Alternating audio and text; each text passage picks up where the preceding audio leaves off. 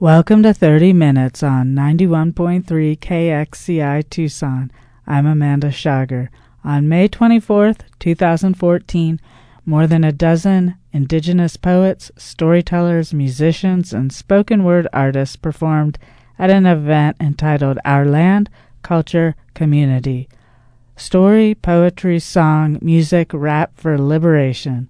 The event was a benefit for the Indigenous Alliance Without Borders, whose mission is to affirm the rights of Indigenous peoples, their right to self-determination, their collective human and civil rights, the rights of sovereignty, and the protection of sacred sites, and the free, unrestricted movement across international borders.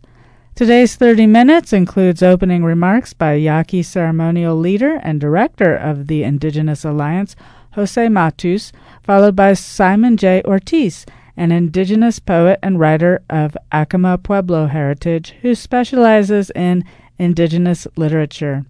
He is a Regents Professor of English at Arizona State University and convened many of the artists and introduced the speakers. In the second portion of 30 Minutes, today we'll hear from author Leslie Marmon-Silko of Laguna Heritage. Her latest book, Howling for Justice, New Perspectives on Leslie Marmon-Silko's Almanac of the Dead, will be published later this year by the University of Arizona Press. In her talk, she reflected on revelations by Edward Snowden and Glenn Greenwald and how these issues affect her work and affect us all. This is part one of a multi-part series. Here are Jose Matus, Simon Ortiz, and Leslie Marmon-Silko on 30 Minutes, 91.3 KXCI Tucson. Thank you for being here today and supporting our efforts. And we will be having an amazing group of Indigenous people that will be performing. But also let me acknowledge that we have the youth from Pascua Nation Reservation back there. They came to help. And the Tucson Youth Slam. Sarah, first. So we try to involve the youth as much as possible so that we can get some of them interested in the border issues and what we're doing so they can take over in due time. Because you can see I'm not getting any younger. And we need to involve the youth to start training them and giving them that seed so they can start working for our people. I want to thank Simon Ortiz for his generous volunteerism, for his efforts that he has made in putting this event together.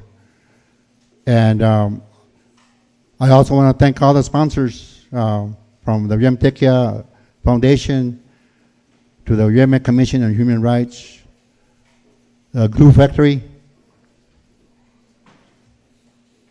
who have also been very good to us in providing flyers and T-shirts. So I hope you enjoy the night, and I would like to have Simon Ortiz come up. And let's give a round of applause to Simon Ortiz. Take over, Simon. Thank you. Go on, see. How's everybody tonight? Wow, tawa kushe ms still namatsano. Because that's what we want, to be good, to be fine, to be healthy, to be positive, to be in a good place, good spirits. And we are usually when we get together. When we are with one another as friends, as relatives, as sisters and brothers, as mothers and fathers, as grandfathers and grandmothers. And in that way, we are a community. We are a hanno, a people, raza, a community, a people, always. M-A-T, hey-arsi, tawarsi, nuwatsi, niwotrashkuwa, because in that way it will be strong for us and we will be unified or part of each other. And in that unification and being part of each other is where we are strong. I want to thank you all for coming. Thank you to all of you, members of the community of Chuksan, or Tucson, as we may know it, of course. And whatever community that you represent here in Tucson, you are nonetheless all together.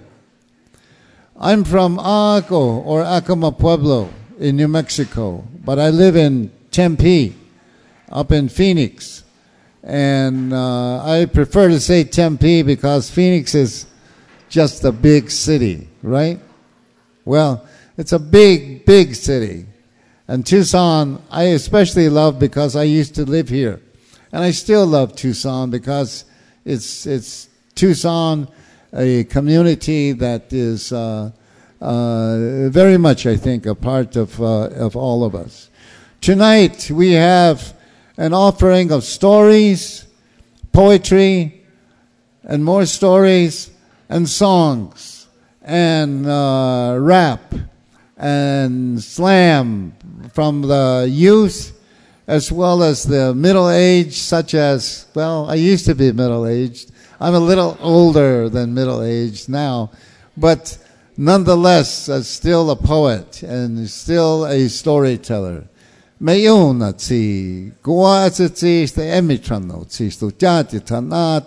However way I can manage and am able to write, I am still a writer and a storyteller.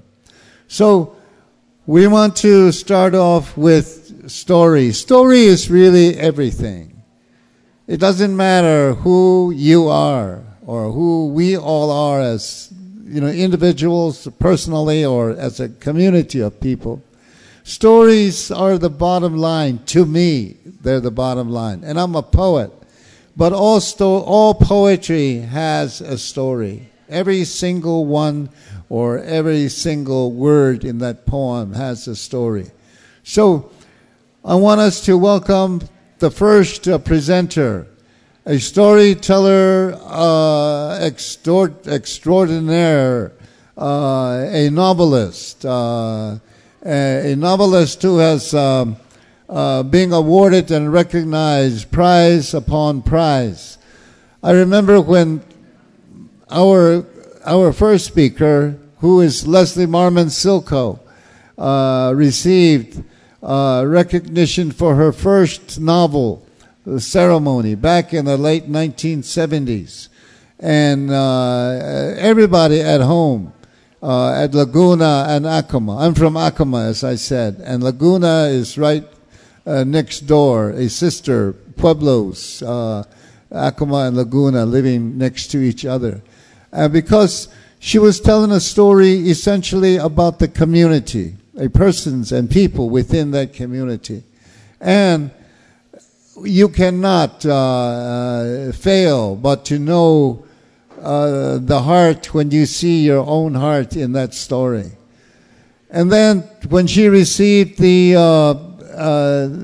John and MacArthur Fellowship or Prize as a very noted writer, called, in fact, I guess a Genius Award. And there is nothing obviously to be ashamed of, to be called a genius.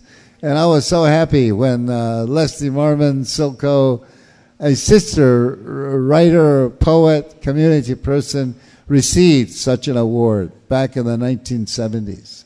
So with those two kind of mentions of what her history has been. Her history, of course, is much more extensive than that. But I would like us to welcome our sister, our friend, our fellow writer, and our community member, Leslie Marmon Silko. Please.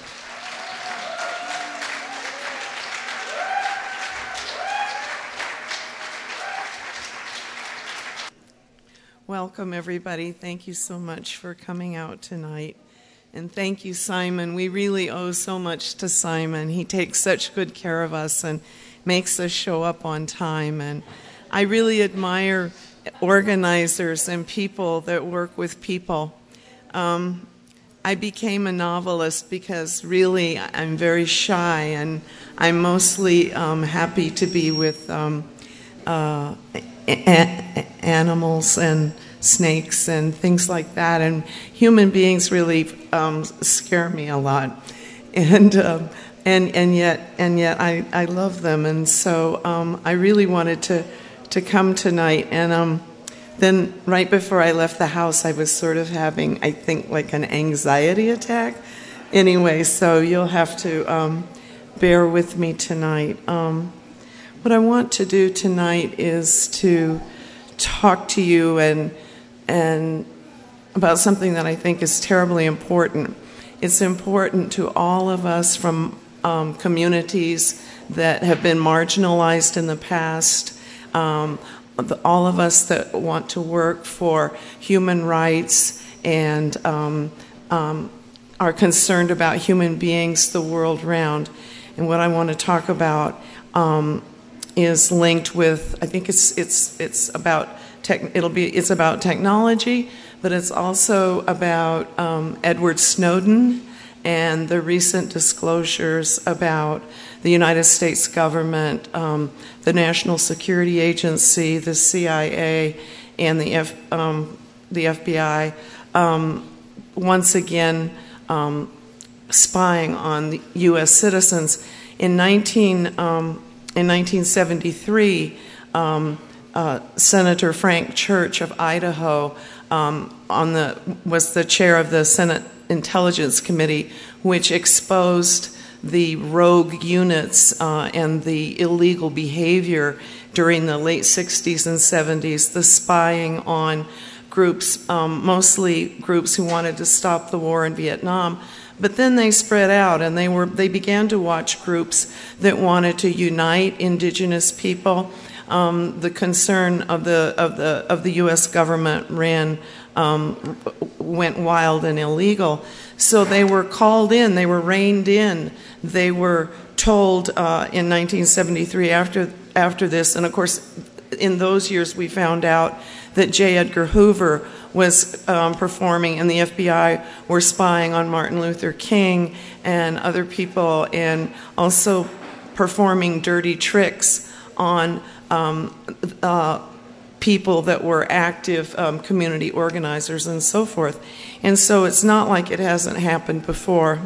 So anyway, this is my story. I had been following the disclosures of Edward Snowden and keeping up with him. And I'm also because the novel that I'm completing refers to the late 60s and 70s when the NSA was spying and the FBI and the CIA were breaking the law and spying on U.S. citizens then.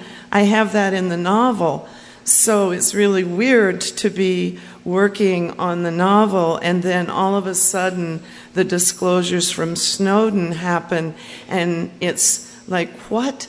This is what I'm writing about, but I was writing about it when the NSA was spying on us in the 70s, and now here came all of this material from Edward Snowden, and so I was pondering it, and I was thinking about how I like to brag about how brave I am and how I'm not afraid, and people, how I can't be coerced or affected. And I think in a sort of physical, actual, within the world, I think I am fairly, I feel strong and brave. But what I realized, and I began to type into with my computer, and I decided I would write a prologue to the novel that would refer to Edward Snowden's whistleblowing and what was being disclosed. And so I thought, well, I'm going to really be honest. And the truth is that after 2000, actually it was in 2002 when I figured out that somebody was reading my email.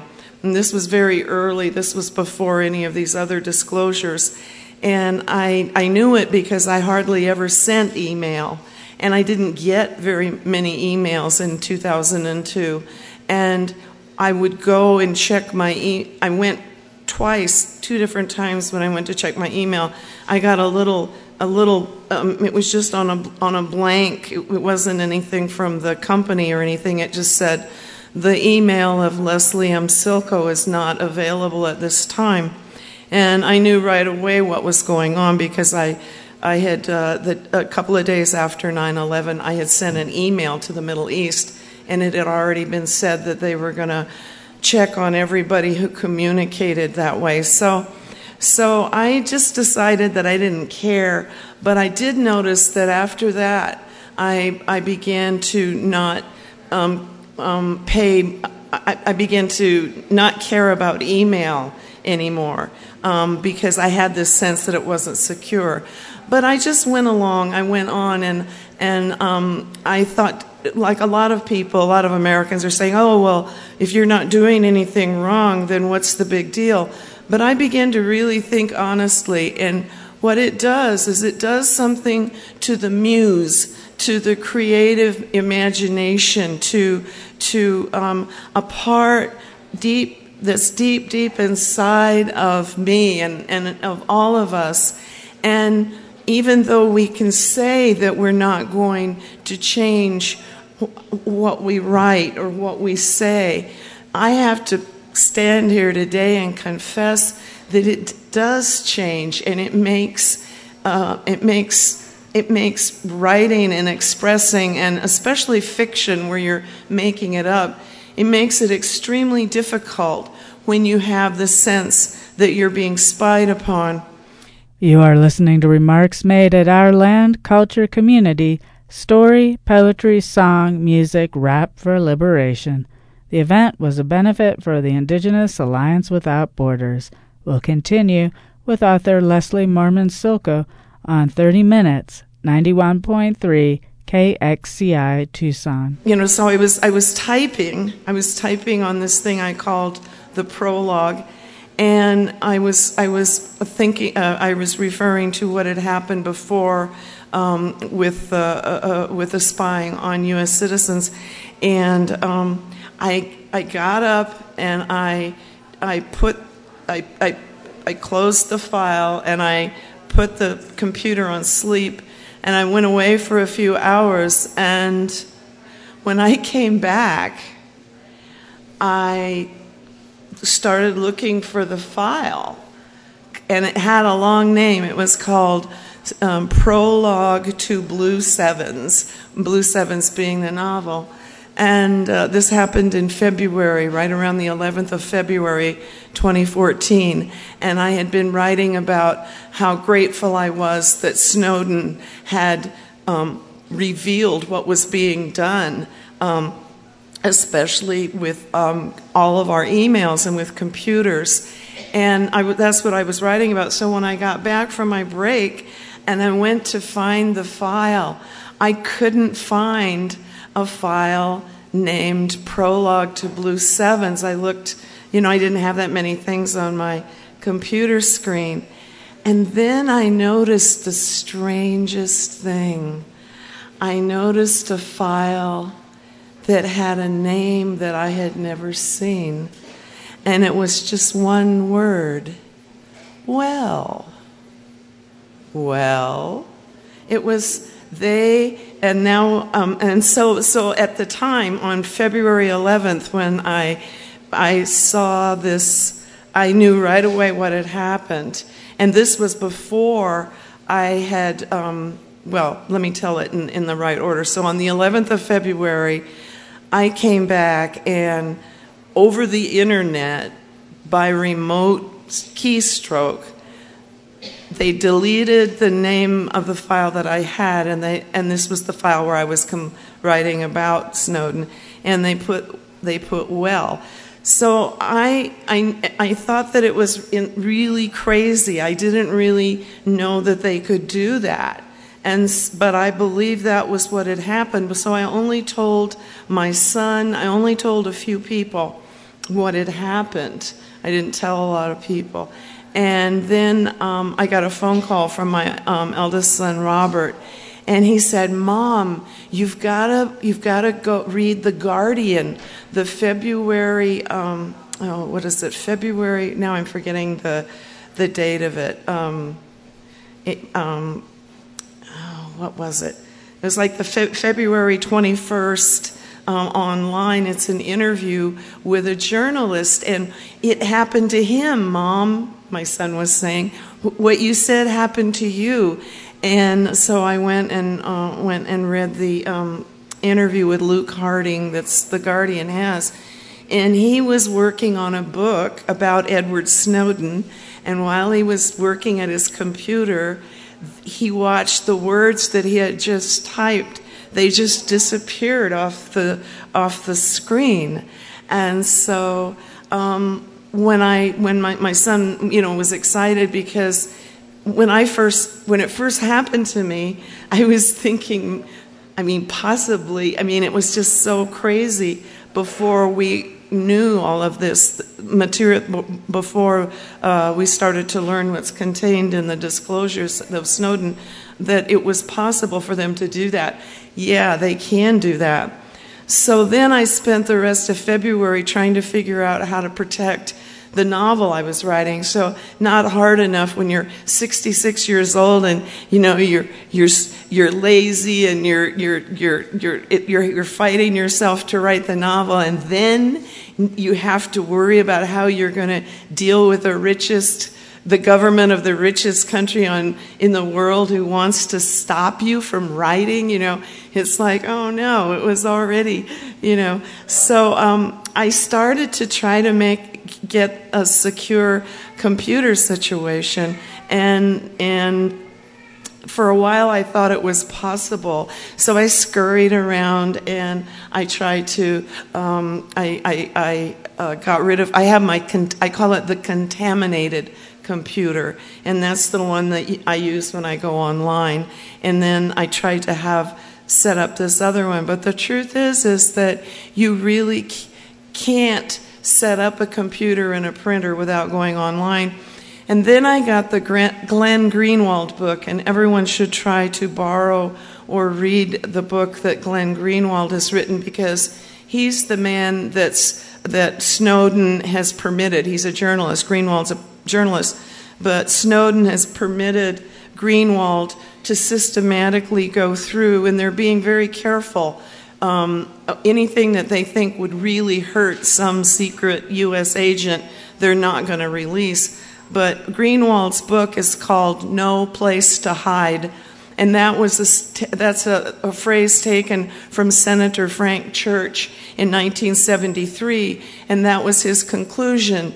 Senator Church said that if the U.S. government and the spying agencies of the government ever got together with the private sector, and of course that's what's happened with Google and with the cell phones and so on, Frank Church said if that ever happened, then there would be no place to hide.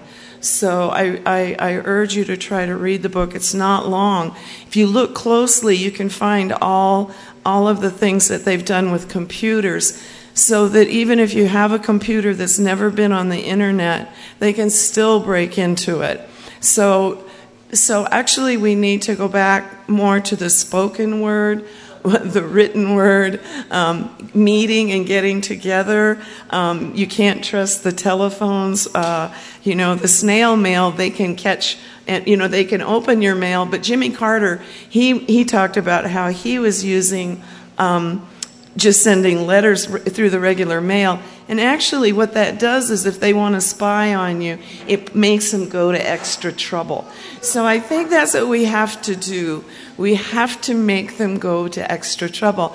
And what's so crazy is while they were doing all of this kind of stuff, you know, and it's not just me, it's everybody they're spying on, but, you know, erasing things. While they're doing tricks like that, those two guys did the Boston Marathon bombing. I mean, what is it that all of this money and time they spend spying on me, why weren't they doing something with, you know, because I don't even leave Pima County. I mean, I hardly even leave my house. But that's the thing that's so tragic about when you have the United States government go crazy and start paying just spying on us. So anyway, I bring that up because Greenwald makes a very scary conclusion, and I'm hoping that he's wrong. But he, at the end of this book that just came out, No Place to Hide, he concludes that the 5 English-speaking nations, and they're called the 5 Eyes, like E-Y-E-S, like eyes, but only, you know, so are they like cyclopses with just like a big eye? I guess so. The 5, they're called the 5 Eyes, and they're the, you know, what, Canada, Australia, the United States, Great Britain, and what am I leaving out? Of the English speakers.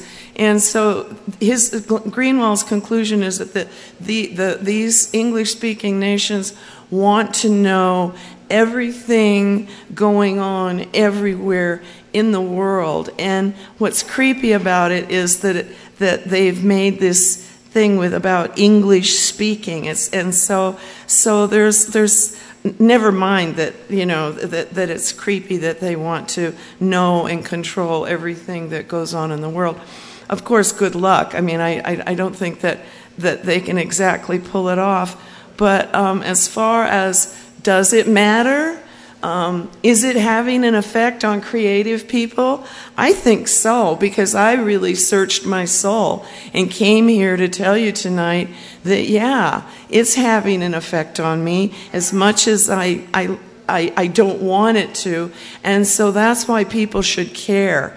People should really pay attention and care about what's going on in terms of these disclosures. And so that was what I wanted to do, was to come just talk to you tonight and tell you what happened and, you know, the implications. It is about technology. I mean, I wish that I had my typewriter. I've heard that the Russian government has gone back to typewriters because spies, it's harder to stuff a whole bunch of papers in your underwear than it is to just put it on one of those, you know, little digital things.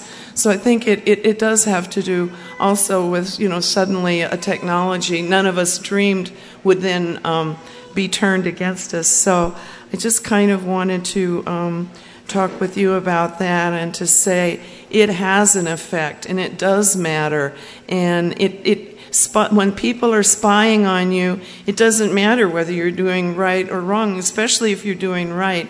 It really has a profound effect. And so I just wanted to tell you about that. And thank you so much for listening so patiently. Thank you.